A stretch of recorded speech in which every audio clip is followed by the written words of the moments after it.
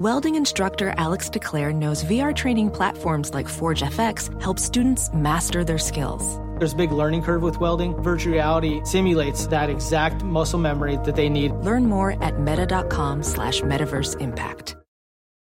At Bet365, we don't do ordinary. We believe that every sport should be epic. Every goal, every game, every point, every play. From the moments that are legendary to the ones that fly under the radar. Whether it's a game-winning goal in the final seconds of overtime or a shot on the goal in the first period. Whatever the sport, whatever the moment. It's never ordinary at Bet365. 21 plus only. Must be present in Virginia. If you or someone you know has a gambling problem and wants help, call 1-800-GAMBLER. Terms and conditions apply. This episode is brought to you by Progressive. Most of you aren't just listening right now, you're multitasking. But what if you could also be saving money by switching to Progressive? Drivers who save by switching save nearly $750 on average, and auto customers qualify for an average of 7 discounts. So multitask right now. Get your quote now at Progressive.com. Progressive Casualty Insurance Company and affiliates, national average 12-month savings of $744 by new customers surveyed who saved with Progressive between June 2022 and May 2023. Potential savings will vary. Discounts not available in all states and situations. Everybody knows Denver's a fun place to play. It's a hard place to play. They have a good home crowd there. It's a challenging place to play, so looking forward to it. We haven't played our best football as a team in all 3 phases, whether it be defense, special teams, or offense. I think that there's still so much more to improve on. All the guys are getting used to each other, and that's just something that we're going to have to continue to grow, and the best football is still ahead. I think we're close. I really do. I think, I continue to go back. The good has been good, and we just, it needs to show up more consistently. But I do think we're close.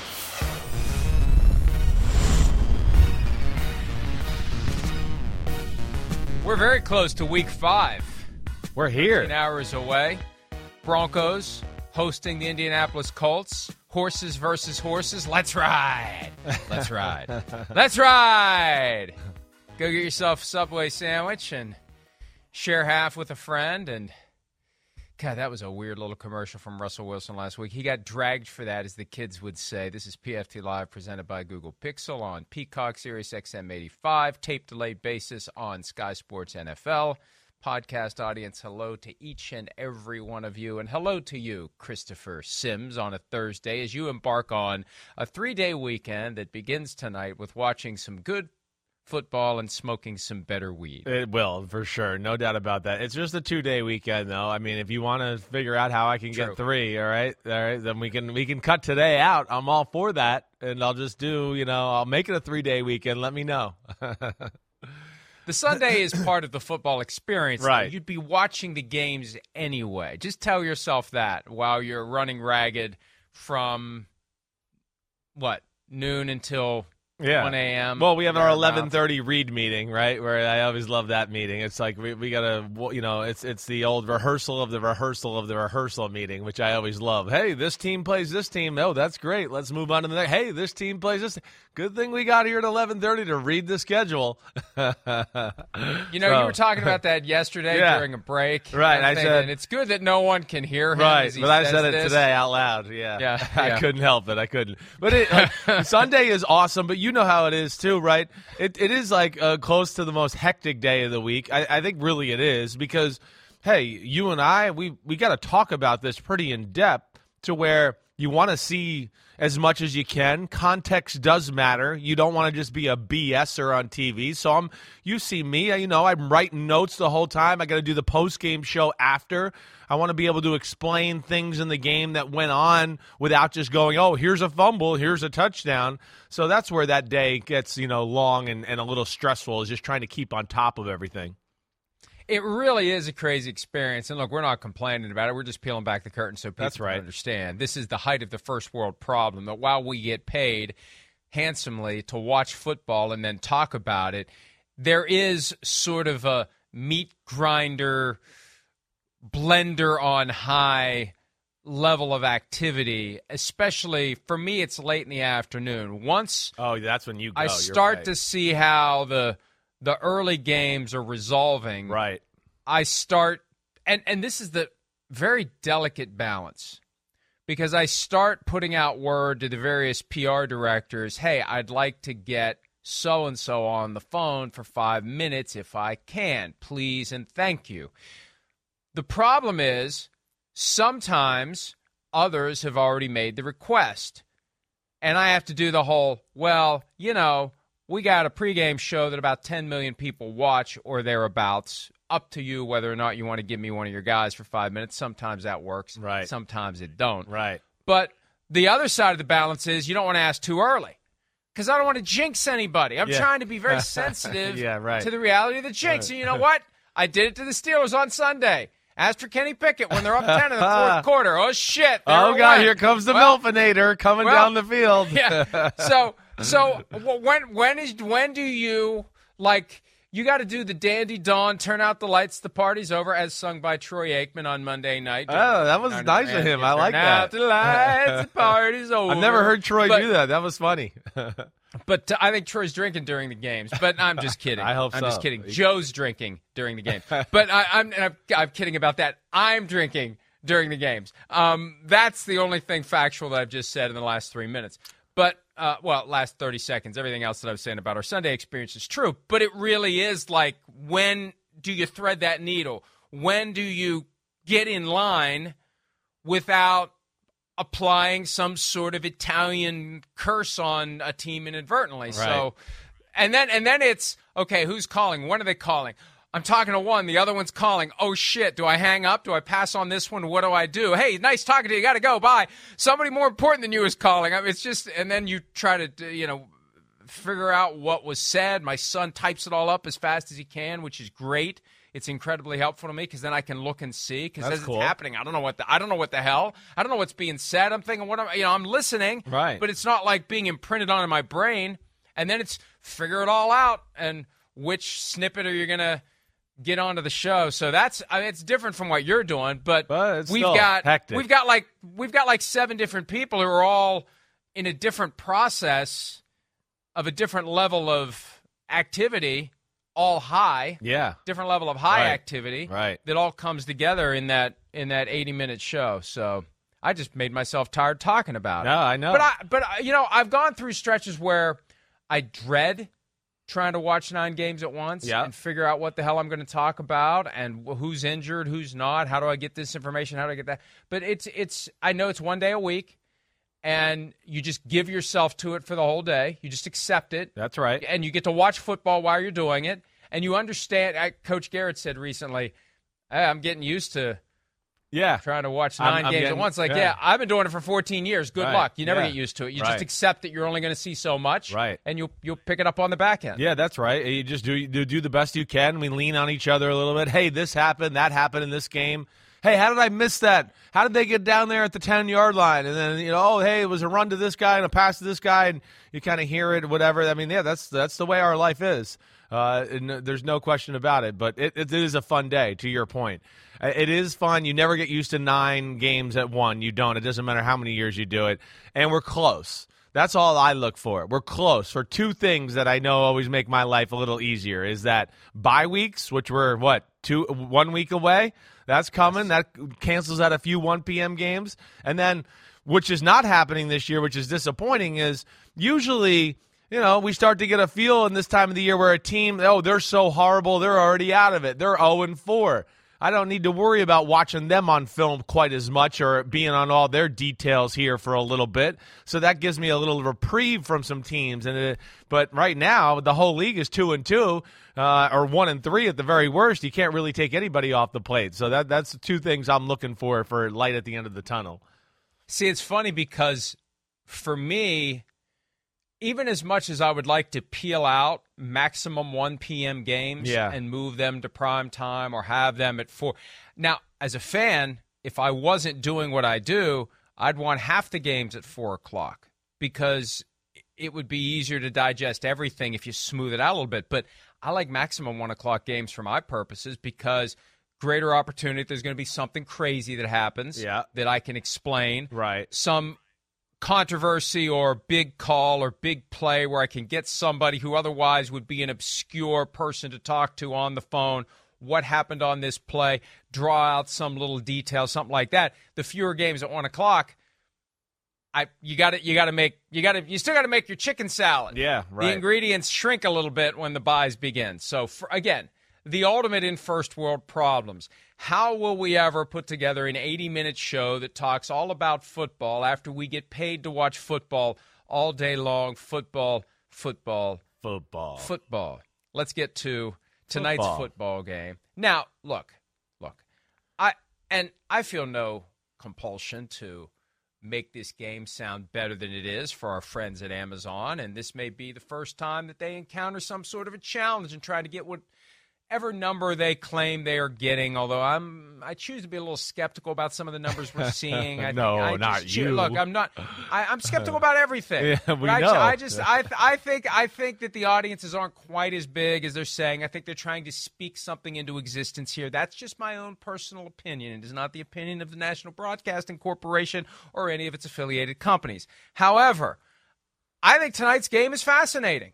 I'm watching it. I'm watching all these Thursday night games. Even though the Colts stink and the Broncos feel like they are far worse than 2-2, this is one of those, hey, one of these teams is going to put on a show tonight and win this game, and we're going to feel differently about them come midnight tonight and tomorrow morning while you're in your hammock with your pina colada and your bong. Peter King and I will be talking about which of these two teams did something tonight that makes us say, hey, maybe they do have something. That's going to be interesting to see which one it is. I mean, if you make me bet, I'm going to say it's Denver right now. But, I mean, I think there is some interesting storylines here as far as, Matt Ryan, Russell Wilson, two guys got a lot of off-season hype, right? Oh, they're going to turn these organizations around. And to your point and what you're talking about with both teams, I mean, Denver's offense certainly hasn't looked special. It hasn't, and I think honestly, Russell Wilson's a big part. You can put blame there. You know me, I'm never the guy that always just goes, "Hey, put it on the quarterback, do that." But when I break them down, it's not great Russell Wilson play. And then on the other side with Matt Ryan, hey, they got the quarterback finally. That's all they've been missing, right? The Colts is the quarterback, and maybe this quarterback's not the right guy either. I don't know. It's still very up in the air as far as him and Matt Ryan is concerned. One, the offensive line's not good. We know that. Okay, that's had issues. Matt Ryan doesn't look as good either. He looks, for lack of a better way to say it, a little weaker in all phases of his game, whether that's movement, trying to move around in the pocket, or just his arm in general.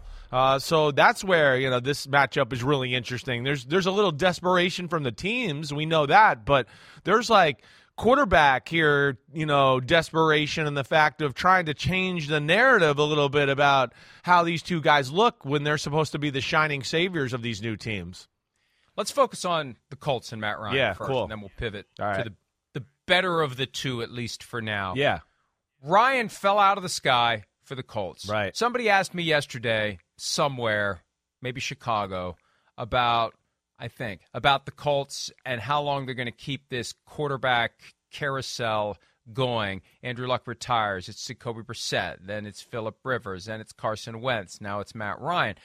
Until it bottoms out and they're in position to draft a franchise guy who will be the next in the Peyton Manning, Andrew Luck chain, for as lucky as they got to go from Manning to Luck, they're now kind of floating through veteran quarterbacks, doing just well enough that it's never so bad that they say, hey, we can go get one of the best guys coming out of the draft and try to build a new franchise, quarterback and contender.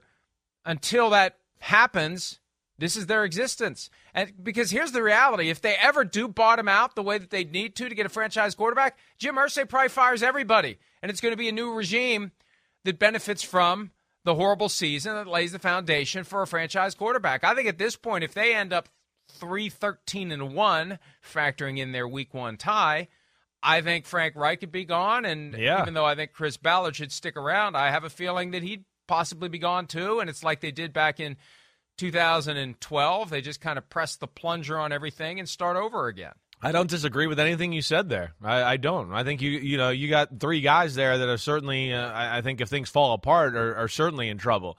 I would agree with you to a degree that it seems, or to most of what you said, that things start going south. It does seem like Frank Reich could be in trouble. It does, and then Matt Ryan and his status and how we look at him as a what level of type of starting quarterback we view him as going into the future, I think a lot of that's going to be dictated over what we see here the next few weeks. Ballard's done a good job. I don't look at their team and go, oh, man, they're really deficient in this area. Why can't they ever address it? Do I wish there was some more playmakers on both sides of the ball? No question about it. I do. I think that's one thing that's missing. But I think the team as a whole has been pretty damn good. And as we always say with Chris Ballard, the Andrew Luck thing, that'll mess up any GM for sure. But as far as it pertains to this year and what they're doing right now, and that side of the ball, like what you're talking about. Matt Ryan, not good. The offensive line, pitiful. They can't run the football. They're getting dominated. The great big blue wall. We're going to build a wall. That wall's gotten crumbled down and stomped on. They're not the same up there. They can't open up holes for Jonathan Taylor, and he's not even playing tonight. And then you got Matt Ryan, who, is not a I'm under pressure type quarterback that's going to make magic happen. Back to, yes, he fumbled the ball a lot. It goes back to he looks a little frail to me at times. And then there's lack of playmakers or anything like that on the Colts offense. That's what scares you too. We know, hey, Michael Pittman, he's real good. I really like him. He's not necessarily the guy that's like, oh, wow, he's going to fly by us. We got to double team him and change our defensive game plan. And they don't have anybody like that on their offense right now that scares you. They don't score points on offense. If I remember correctly, they're the worst scoring offense in football right now. If not, they're like very, very much towards the bottom. They don't make a ton of explosive plays. And I think Matt Ryan, where he's at, Mike, is just that he doesn't scare anybody. So defenses don't back up because they go, well, I don't think he can really throw it over our head or make a power throw to scare us. And I think that's the things that jump out to me that are concerning about the Colts right now. Yeah, we just kind of glossed over the fact that Jonathan Taylor is not playing tonight. Shame on me for not mentioning that's all right. Sooner. We got there. But ankle injury, he's out. Not even questionable. Right. He is just out. And this is one of those, hey, you get injured on Sunday, you're playing on Thursday.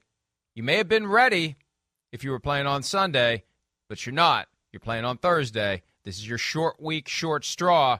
You're not going to be able to play tonight. The Colts are going to be at a disadvantage, to say the least, without their best player. Their only home run hitter. Or really on defense. And they don't have Darius Leonard. Shaquille Leonard, yes, Shaquille right. Leonard. Concussion protocol. Shaquille Leonard. Concussion, broken nose. He won't play. So a couple of really key pieces of this puzzle that aren't available for the Colts tonight. And, we talked about Ryan. He has been a disappointment, and that's okay. There's no shame in that. The guy has put up Hall of Fame-worthy numbers. No question. And maybe he gets there someday. Maybe he's already done enough to get there. Between the two teams, because there was a lot of hype and expectation for both of these teams, and really, when everyone's 0-0, there's just generally more often than not expectation to be good than bad. And then they start playing the games, and we find out. I thought the Colts were going to be a lot better than they are. I wasn't so sure about the Broncos because of all the changes and all the moving parts. Right. But I really thought the Colts would be better than they've been. They do have a win over the Chiefs. I know there's Colts fans out there saying, hey, give us some respect. Folks, they pulled 17 rabbits out of their ass to beat the Chiefs. They were outplayed, everything that could go wrong did go wrong for Right. the Chiefs, and the Chiefs still almost won that game. Yeah. You take away Chris Jones calling Talking Matt to the Ryan quarterback a filth too and meanly. flarn, filth and flarn, Right. whatever he said, They're gonna win and the the game. Chiefs win that game. Exactly. That one moment, the referee having his delicate sensibilities offended by actually hearing foul language on a football field. Who would have ever dreamed there'd be foul language on a football field? You take away that flag, the Chiefs win that game, and they're 4-0, and the Colts are 0-3-1. Yeah, that's right. And that was, like you said, that was the last of about 7 or 8 things that had gone the wrong way for the Chiefs. Some self-inflicted, some bad calls and unlucky, whatever. But you're right. I mean, that was the type of win where, wow, the Colts got a win. Man, they got lucky. I don't even, we talked about it last week. It was one of those games when it got over and you're like, how did they actually win the game? Because we never felt like they were in control at any point, or at any point did I go, ooh, the Colts are hanging in there and they look like they're actually of the same quality of the Chiefs. No. So it was like one of those where, hey, they won, they got it. Maybe this will get them on track and get them going in the right direction. But then they come out in the Tennessee football game and really lay an egg for really the first 2.5 quarters of the football game and finally get some things going. But, at the end of the day, yeah, I think that's, it is a disappointment. Nobody expected their offensive line to be as bad as it is. I think that's the thing that's shocking. We thought for Matt Ryan, he'd be protected, and we knew he didn't have the biggest arm, but he'd be able to, hey, I got time, and I can go through the reads, and I can beat you with my precision and accuracy and timing, and then our run game's scary, so every now and then I'll have a play-action pass, and that'll give me a great look to make an aggressive throw down the football field and push the envelope a little that way. But they can't even get to that point, and nor can they protect him to be surgical, or they can get the run game going to go, hey, now we got some looks here where we can take a shot down the football field. And, who would have thought this? Really, Colts offense, not that good. The worst scoring offense in football. That's where I just never would have imagined. And then, of course, all the sacks and all the turnovers. Every game, it's mistakes and things like that. So they're a mess on that side of the ball, and we'll see if they can get it right tonight. Not going to be easy against the Denver defense, which we know is kind of the real deal. Two more quick observations before we pivot to the Broncos. Yeah. One, as you were talking about the various things that happened to help the Colts beat the Chiefs, I was reminded of a saying, and I wish I remember how old I was and who I heard this from, but from time to time you hear it's better to be lucky than good. Right. And frankly, that's bullshit. It's always better to be good. Yeah. Because over the long haul, good prevails. That's right. Lucky may help you once in a while. Right. Good is going to help you all the time, except those occasions, rarely, when you're incredibly unlucky. I'd much rather be good than lucky. Secondly, talk about that offensive line and the wall that they built. The anchor of that wall was Quentin Nelson. Yeah. It is Quentin Nelson, supposedly. Uh-huh. I think back to the night before week 1, the news breaks that he gets his big contract, and he said after the tie to the Texans, he was pissed off it took so long. He didn't want to be thinking about his contract the night before the first game of the season. And I just wonder whether the experience of having to face, I'm entering the last year of my contract, I play this game in a physical way, I'm subject to injury, everything could be gone in the blink of an eye. Are they going to get me taken care of? Are they not going to get me taken care of?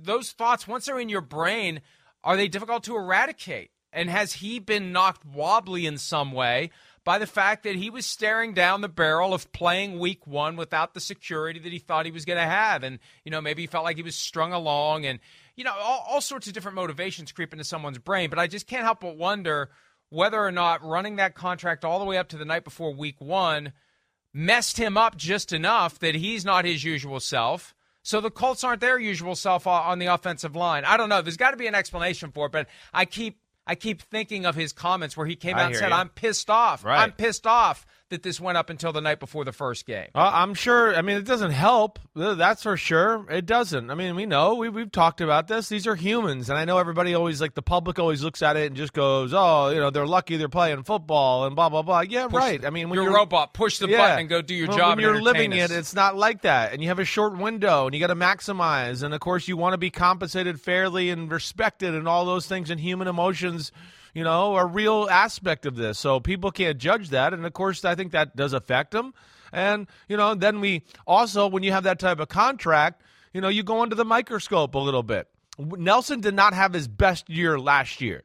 But you thought, okay, well, maybe it's just a little bit of a down year. This year it's been good. I'm not going to sit here and tell you it's dominant, though. It's not like the Quentin Nelson that we grew accustomed to seeing, where we just went, man, when they run behind him, or you don't have to worry about pass protection, it doesn't matter. It's rock solid. It doesn't matter who's over there, what team, what defensive tackle, it doesn't matter. He's not that dominant like he was. Now, we'll see if he can get back to it, and there's a lot of issues across the board there that I'm sure are affecting him as well. But, Mike, I don't think your point's crazy. I think there's certainly some, validation to that and what you're saying.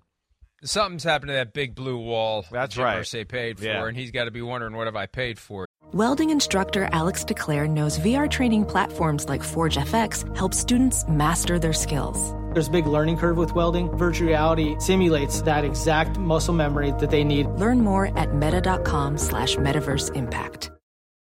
Here. All right, the Broncos paid a lot for Russell Wilson, both in draft picks and the contract that he got not long before the regular season began. Russell Wilson, Mr. Unlimited, has been limited all week with his shoulder injury. And, of course, he's going to play. The question is, how will it affect him? We haven't seen the best of him yet. We've seen it in flashes. The drive against the 49ers, right, where they won the game. That's it. That's when it was old school Russ, running the ball, climbing the pocket, using his legs, finding a way to be faster and more nimble and agile than the other guys around him. But for the most part, it's been uninspiring. For the most part, these Broncos have not been what Broncos fans demanded. I remember in our initial power rankings, I had them at 19, and I was starting to be fearful that I was going to get a box from somebody in the 303 area code that was maybe ticking. They were not happy with me. So, look, 2-2, squarely middle of the pack team. On the bottom half of that middle of the pack, I would say. They're not a great team right now, and they have a lot of injuries going into this game. Javonte Williams out for the year. Melvin Gordon takes over as the number one tailback. They've got Mike Boone, who I think should probably get plenty of opportunities tonight, especially with Melvin Gordon fumbling the ball 4 times in 4 games. They picked up Latavius Murray from the Saints practice squad as well. Yeah, good pickup. But they've just got to get something going that makes us say this is why they gave up all that money and all those draft picks to go get Russell Wilson. Because right now, sorry, Russ, but Geno Smith looks a hell of a lot better than you do through 4 games. And I know there's 13 games to go, but so far, quarter of the season, kind of, Geno Smith making the Seahawks look smart for drawing the line in the sand with Russell Wilson and saying, we're just not going to continue this pay you franchise quarterback money because we don't regard you as franchise quarterback. Seahawks so far have been vindicated. Well, yeah, they have, no doubt. I mean, their offense has been more explosive, especially through the passing game. Explosive and surgical. You can say whatever you want, consistent, anything you want. I mean, again, Geno Smith, as I was trying to tell people, right, during the preseason, there's some real tangible skill to the guy. We'll see if it holds up, but there's talent there. There is. And then he's putting it all together right now and tearing people up. He's the second-rated quarterback in football? I know rating doesn't say everything, but it says something, and it tells you he's playing good football. As far as Russell Wilson's concerned, yeah, Mike, I mean, you said it. They're not paying, north of $45 million a year for the 21st offense in football and, a passing offense that's not good right now. I mean, there's no consistency in the passing game. Now, now to me, they have a little more hope than the Colts or potential. We know their defense is really good. The Colts defense is good too, but I think there's, more dominating playmaking factors on the Denver Broncos defense. And for the Colts offense compared to the Broncos offense, there's I think at least more potential here to be had. There's no doubt about that. We know they run the ball pretty effectively, but they have guys on the outside where we talked about the Colts where, there's nobody that scares you and Matt Ryan's arm doesn't scare you. Russell still has a big arm. And then Jerry Jeudy, Sutton, KJ Hamler, I mean, they're scary. I mean, they are. He hit a big post to KJ Hamler last week, just right down the football field. But the problem with Russell right now is something that we've talked about a lot. These plays right here, passes over the middle, are few and far between. And then, Mike, here's my other issue, because I really watched this game thoroughly on Tuesday on film. If it's not one-on-one or the first read like you saw right there with that throw, Russell Wilson doesn't complete any passes other than that. If it's not one-on-one down the sideline or one-on-one shot ball for a post or, hey, I know that offense and it's rooted in a lot of Gruden and Shanahan stuff, right, with Nathaniel Hackett, where plays where I go, okay, this is the first read. If he's not wide open, then nothing's going to happen in the passing game. It's not. He's not going to go to the second, the third, the fourth receiver. Really, it's the second. What does he do, though? What does he do? If the first guy's not there, what's he doing? He almost goes right down to the rush and starts to look around and move and try to scramble and then tries to throw a short pass. And really, it's more than a handful of times in every game I've watched so far on film this year where I come away going, there's 6, 7, 8, 9 plays every game where I go, this play's called for this coverage. These guys are open here. Yeah, the first guy might have not been open, but man, 2, 3, and 4 are wide open. What exactly is he looking at? Why didn't he pull the trigger and do it? And there's a little of that where I'm sure he's still getting used to the offense and whatever else, but that to me is the concerning point where, we can look at the Colts and say, yeah, Matt Ryan's getting old and the offensive line's not good. Right now with the Broncos, I don't say those things. I just go, Russell's not playing very good, period. There's plays and completions to be had, and they're having to basically run the ball and just hope he can make a play every now and then right now instead of running a consistent offense that can pick you apart like a $47 million a year quarterback should. And I take no pleasure in this whatsoever because I made no prediction about what was going to happen. Yeah. The point that we made all along is that Russell Wilson wanted to be the straw that stirs the drink. He wanted to be Mahomes. He wanted to be Josh Allen. He wanted to be Aaron Rodgers. And the Seahawks never viewed him that way. The Seahawks, who knew him better than anyone in the NFL ever would or could, made the assessment, we're not going to set this thing up to run through you. That's where Let Russ Cook came from 2 years ago when they were great early in the season. Oh, he's never had an MVP vote. This year he may get all of them. And then it all fell apart because the defenses started to adjust and they couldn't pivot when they started to take away whatever they had cooked up in the offseason to allow Russ to cook. I remember being told, if they don't let Russ cook, he's going to go find a different kitchen, and he did. That leads me to another point, Chris. Yeah. It was after that 2020 season that we saw miserable Russ watching Tom Brady and Patrick Mahomes in Super Bowl 55. Right. We started to hear Russ talk about his unhappiness with certain things in Seattle. And then came the very memorable exchange between his agent, Mark Rodgers, and Shefty. Hey, Rodgers said, my client wants to stay with the Seahawks. However, in the event that he were to be traded, he would waive his no trade clause for unprecedented. The Bears, Raiders, Cowboys, Saints. And I mentioned the Saints for one very important reason. Yeah. Well, for two. Number one, the former Saints coach Sean Payton is available, so you better mind your P's and Q's there, Nathaniel Hackett. Secondly, Payton was on with Colin Cowherd earlier this week. Right. And they asked Payton what he would do with Russell Wilson. Oh, let me hear this. What he said, first, I'd want a cut-up of all of Russell's pass plays of 30 or more yards from the field. I'd want to see, are there schemes that he's more comfortable with? I know they did a great job in Seattle of bringing him off of a naked bootleg and then pulling up, and we all saw that throwback to Tyler Lockett, 60 yards in the air. I'd want to see all those plays. Then I'd want a look at another film of his red zone touchdown passes inside the 20. All of his red zone touchdown passes inside the 20. So I'm asking my assistants, give me his greatest hits, and then we have to make sure we've got the same song lyrics available in our offense. That's what Sean Payton would be doing right now. Basically, the best of the best that worked in Seattle, we got to get that into our offense in Denver because it's currently not there. It's 100%, and I want to get to this because it's an interesting thing. There's no doubt about it, and it's something like that's what I said similarly at the end of my notes with this, where I basically said like, the Seattle, not Seattle, the Denver Broncos, it's a little concerning like we've talked about with the lack of offense. It is. Again, we know week one, the second half, it was good. Week two, right, the Houston Texans, who we're not ready to write home to say, hey, that's one of the best defenses in football. In fact, it's one of the worst. They couldn't throw the football. Week three, the 49ers, good defense, still couldn't throw the football. But then there's last week too. And the Raiders, again, another defense, nothing to write home against. And, they had favorable field position the whole game. And it's just too spotty.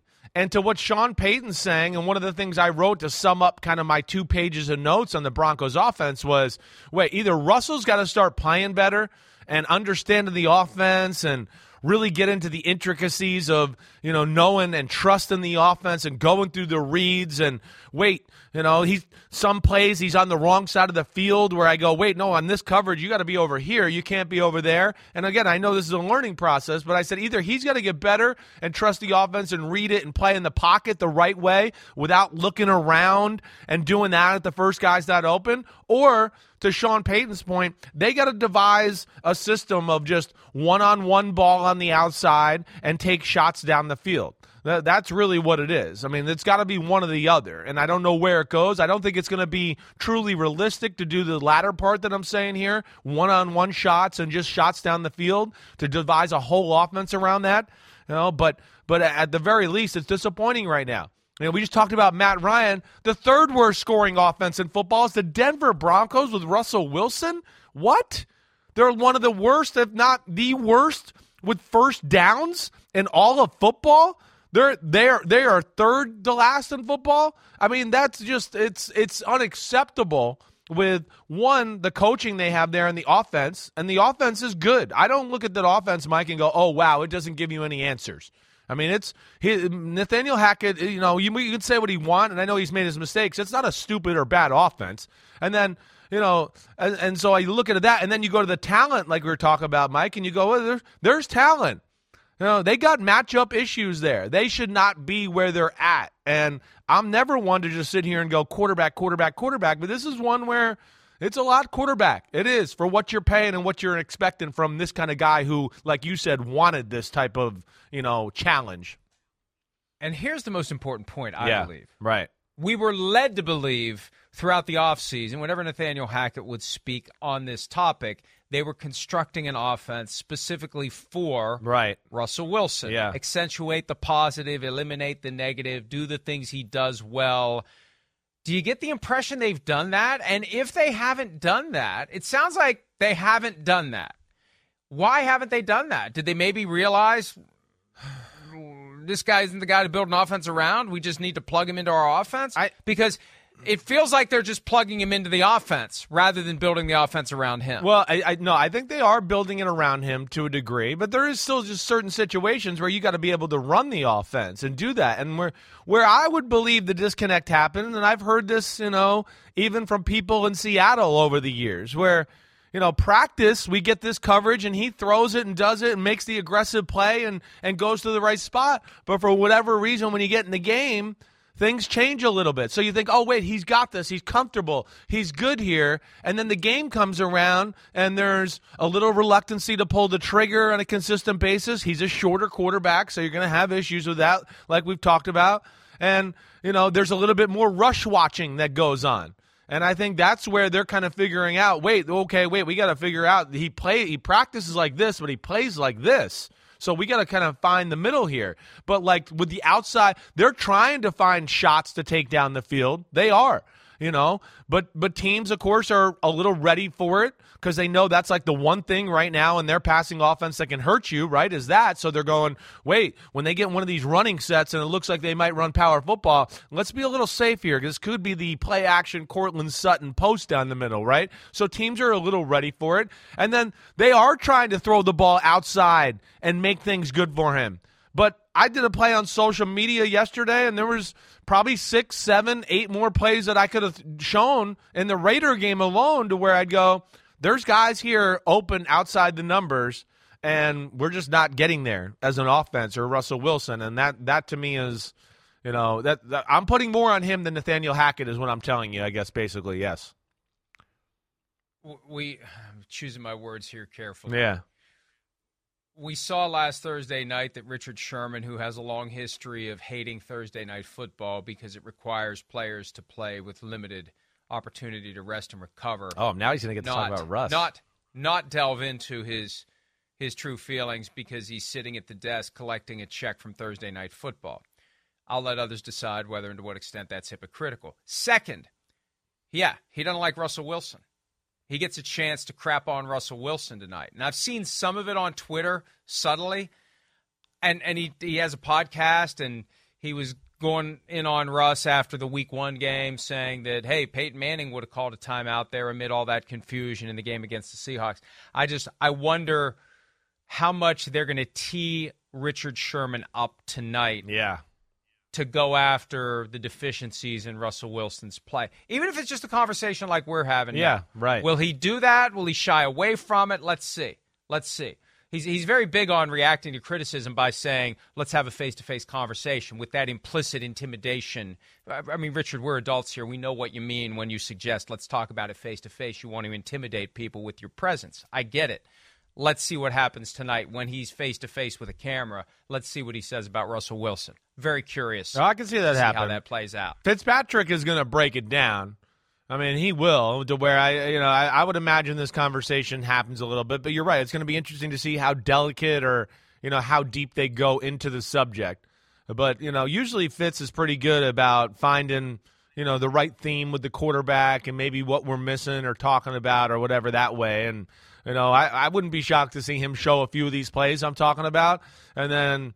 Now, hey, Richard Sherman, what do you think? And then he goes off. So that'll definitely got me tuned in the pregame tonight on Amazon. Count me in those numbers. Quarterback from they will. They'll count you about 10 times. On all devices, not maybe on, but owned will be counted. Anyway, I'm just kidding. I'm kidding. Please don't. I got a busy day. Amazon. I'm just joking. I don't need to be getting text messages and emails all day. Okay. From two quarterbacks who are aging and aren't getting it done to two quarterbacks who are aging and still getting it done. Let's talk a little Tom Brady and Aaron Rodgers before we take our first break. Cool. First, Brady. The injuries are accumulating. Mm-hmm. He's got the right ring finger. And it is the throwing hand. Somebody tried to email me or text me yesterday, say, no, it's his left hand. No, it's his right hand. It is the ring finger on his throwing hand and his right shoulder. He did not practice on Wednesday. Now, remember, Sunday splash from a couple of weeks ago, he's never practicing on Wednesday again, no matter how many more years he plays football. And then he practiced immediately the first Wednesday after that because they picked up Cole Beasley, who, by the way, has retired to spend more time with his family. I wonder if that registers with Tommy. So, which was just a weird little curveball yesterday. Cole Beasley is retired, just gone, just done. See you later. Right. Brady didn't practice, and he's also trying to avoid his first 3-game losing streak since 2002, which is amazing. Yeah. It's an amazing accomplishment. I think they'll be fine against the Falcons, and obviously he'll play. But, Chris, I'm worried about one injury, two injuries. Where's the next one going to come? And is this that moment that I was told about 5 years ago? Once the legs keep him from getting away from taking those hits, right, the injuries are going to start to pile up, and he's just going to be done. I hear you. And then, again, we talked about Matt Ryan and how he looks. I mean, I don't think there's anybody in the football world that doesn't think Tom Brady looks a hair more frail this year than years past. I don't mean that to be disrespectful. His arm is still big time and everything. But I think that's, more to the point, too, Mike, of what you're saying here is why they have to – I think continue to work and play an offense that they won the Super Bowl with and not the offense last year, where he can't at this age be dependent on, or I wouldn't want to if I'm the head coach, of having a 45-year-old back there and we got to throw it 45 times a game for 400 yards to win the game. That's how they played last year. I don't think it sets up for their ultimate best football team and way to play. And as we've seen, too, he's going to take hits. He's not a quarterback that's great under pressure as far as getting out of it, backyard football and all that. And, that's why I think the running the football, play action pass, play through the defense is something that Todd Bowles wants to do. But, I'm with you, Mike. We got to keep our eye on this a little bit because he is getting hit a little bit this year. That's for sure. Can we run that video again? Yeah. Because, look, and this is the greatest of all time. I know. At any position in the National Football League. But he's 45. And I don't care how much avocado ice cream you eat, how much pliability exercises you do, you're 45. That is not a devastating hit. We have seen guys take far bigger hits all the time. This is not like, he's going to be hurt. I mean, he is getting banged up by fairly ordinary hits, Chris. That's my concern. Yeah. This would not have made it to jacked up. Remember they used to do that on ESPN? Right. This would not have made it to jacked up. He did not get jacked up, but his shoulder is effed up. Yeah. Well, by a fairly routine hit. That's what my concern is. Again, he's 45. And I applaud, literally, this isn't phony golf clap. It's amazing that the guy's got the courage to go out there with guys half his age and younger and face that risk. And it is a little crazy that he can't just give it up and walk away, because he probably should. He probably should have already, and he probably should right now. But man, that was not a he's going to feel that tomorrow type of a hit that John Madden used to say. Yeah, right. It was just a fairly routine. It wasn't even. I mean, no, it wasn't crushing. It was nothing. No. I think the thing that I look at least as an ex quarterback and thrower is his arm got caught in a little bit of a weird spot. That's where I don't know if it's necessarily the actual force of the blow, but the fact that the arm was like this and kind of got jammed into him a little bit, that's where quarterbacks can get hurt or get a sore arm because it can mess with that rotator cuff or the joint a little bit. I'm imagining it was more that than anything, but again, I don't think you're wrong with your point there. He's tough as hell. He's still amazing. He can still throw the ball at an elite level. There's no doubt about that. But I think, again, that's been the kryptonite of their football team. We saw that there. When they play a team and they have a good front and a creative way to get pressure and stuff like that, that's, to me, why they can't beat the Saints or beat the Rams. Why they struggled against, even Washington last year because they had a front four that could kind of get there and do some things. And it becomes like, okay, wait, when we throw the ball all the time and play that way against these type of defenses, they don't beat them. When they went on their Super Bowl run, it was 2 tight ends, run the football at the end of the year, and then boom, play action pass, Gronk, Mike Evans, all that. And then he was protected so he could stand back there and not worry about it. They got to get to that level of play, I think, to your point, for a 45-year-old quarterback to protect him for the long haul of the season. And I think ultimately that'll be their best way to maximize what they are as a football team if they want to get to the Super Bowl.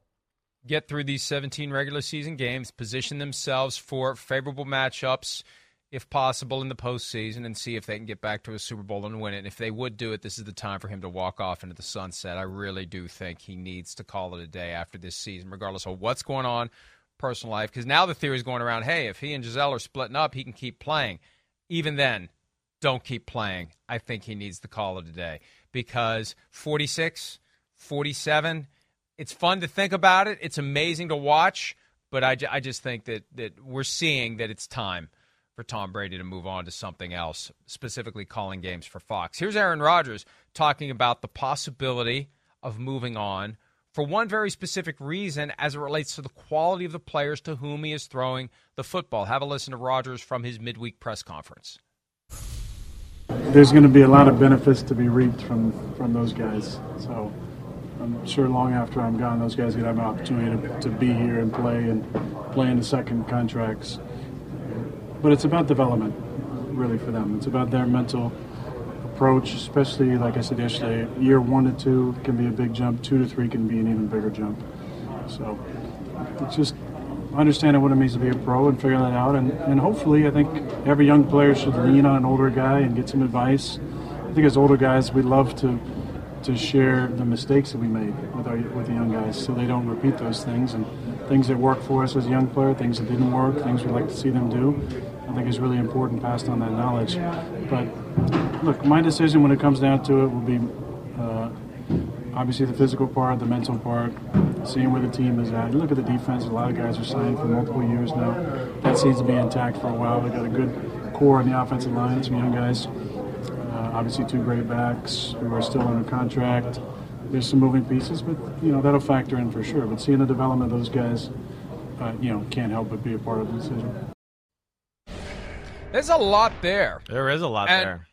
And in a weird sort of way, he's putting it on them. He's putting it on Romeo Doubs and Christian Watson. You guys got to get your act together. You got to start coming to me and asking me for help. That's implicit in what he said. Yeah. These kids aren't coming to me and asking me what they can do. What are you doing to get yourself to your maximum level of achievement as quickly as possible? And if you don't do enough, I'm not going to be here. Yeah. So if you want me here, you better get your act together and you better get yourself to the point where I'm confident that you're developing. It's a you thing, not a team thing. It's a you thing. And if I'm gone, you're going to be one of the reasons why I'm not here. Well, that pressure's not going to go away. I mean, that's why he is who he is. And, he mother F's the center and snapped the effing ball and all that. I mean, he drives a hard bargain there.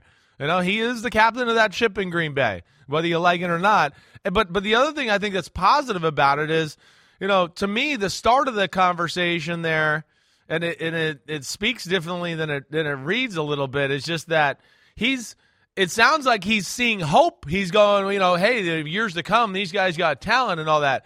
I think maybe he's coming around a little bit, especially after last week with Dobbs going, the damn guy can beat anybody man to man. I mean, he can do it. And Watson has that type of talent too. I think he's just a little bit more raw. So I don't know. I mean, yeah, he's putting it on them to continue to develop because I think he's putting the hot poker on them. But at the same time, I took it a little bit as like, I think he looks at it and goes, wait, these guys got a little talent here, and maybe, they're giving me something bright in the future to look at a little bit. I took it that way, too. Am I crazy to take it that way? No. Yeah. Or it could have been he put the pillow on the ground before he hit him over the head. Yeah. I mean, really. Yeah. He praised them, but then basically it was, hey, you kids. You better keep it going. You better keep your head low and do what needs to be done and focus on what it takes to develop. And the big takeaway from me is, why aren't they coming to me and asking me for help? And maybe they're afraid of you. Maybe they don't want to tiptoe down the hallway to have an audience with the great and powerful Wizard of Oz. That may be part of it. They're intimidated by this guy. I would be if I was 21, 22 years old, and I got this gray-beard 38-year-old quarterback that's yelling during the game, snap the effing ball, and has this very mysterious ayahuasca-fueled demeanor. And you never know when you're going to get some sort of a snarky comment from him that he probably thinks is no big deal, but to the recipient, it is a big deal when you're kind of dressed down with an offhand remark. And we know he's capable of that kind of a quick cutting, sarcastic observation. So they're probably afraid to say anything to him.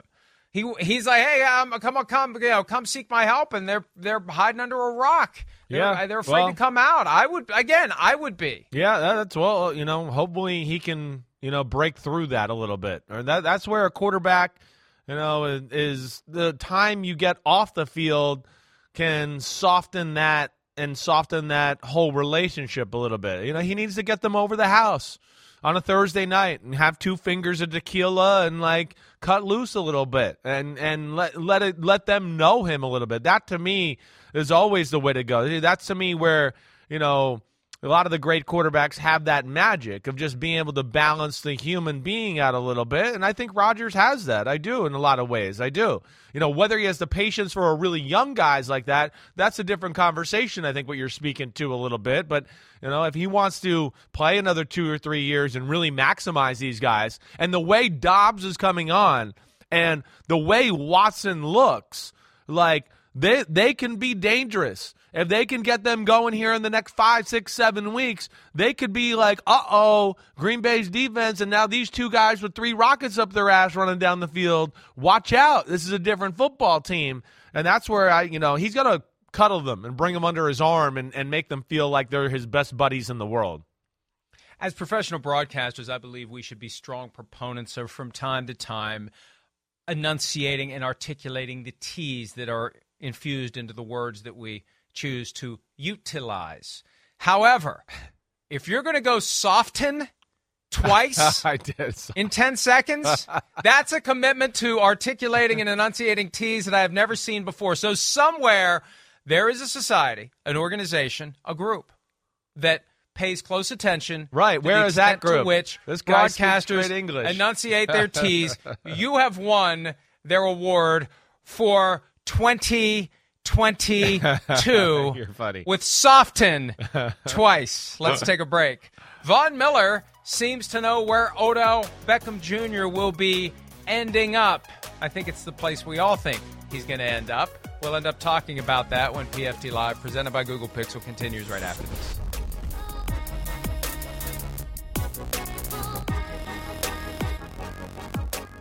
At Bet365, we don't do ordinary. We believe that every sport should be epic. Every goal, every game, every point, every play. From the moments that are legendary to the ones that fly under the radar. Whether it's a game-winning goal in the final seconds of overtime or a shot on the goal in the first period. Whatever the sport, whatever the moment. It's never ordinary at Bet365. 21 plus only. Must be present in Virginia. If you or someone you know has a gambling problem and wants help, call 1-800-GAMBLER. Terms and conditions apply.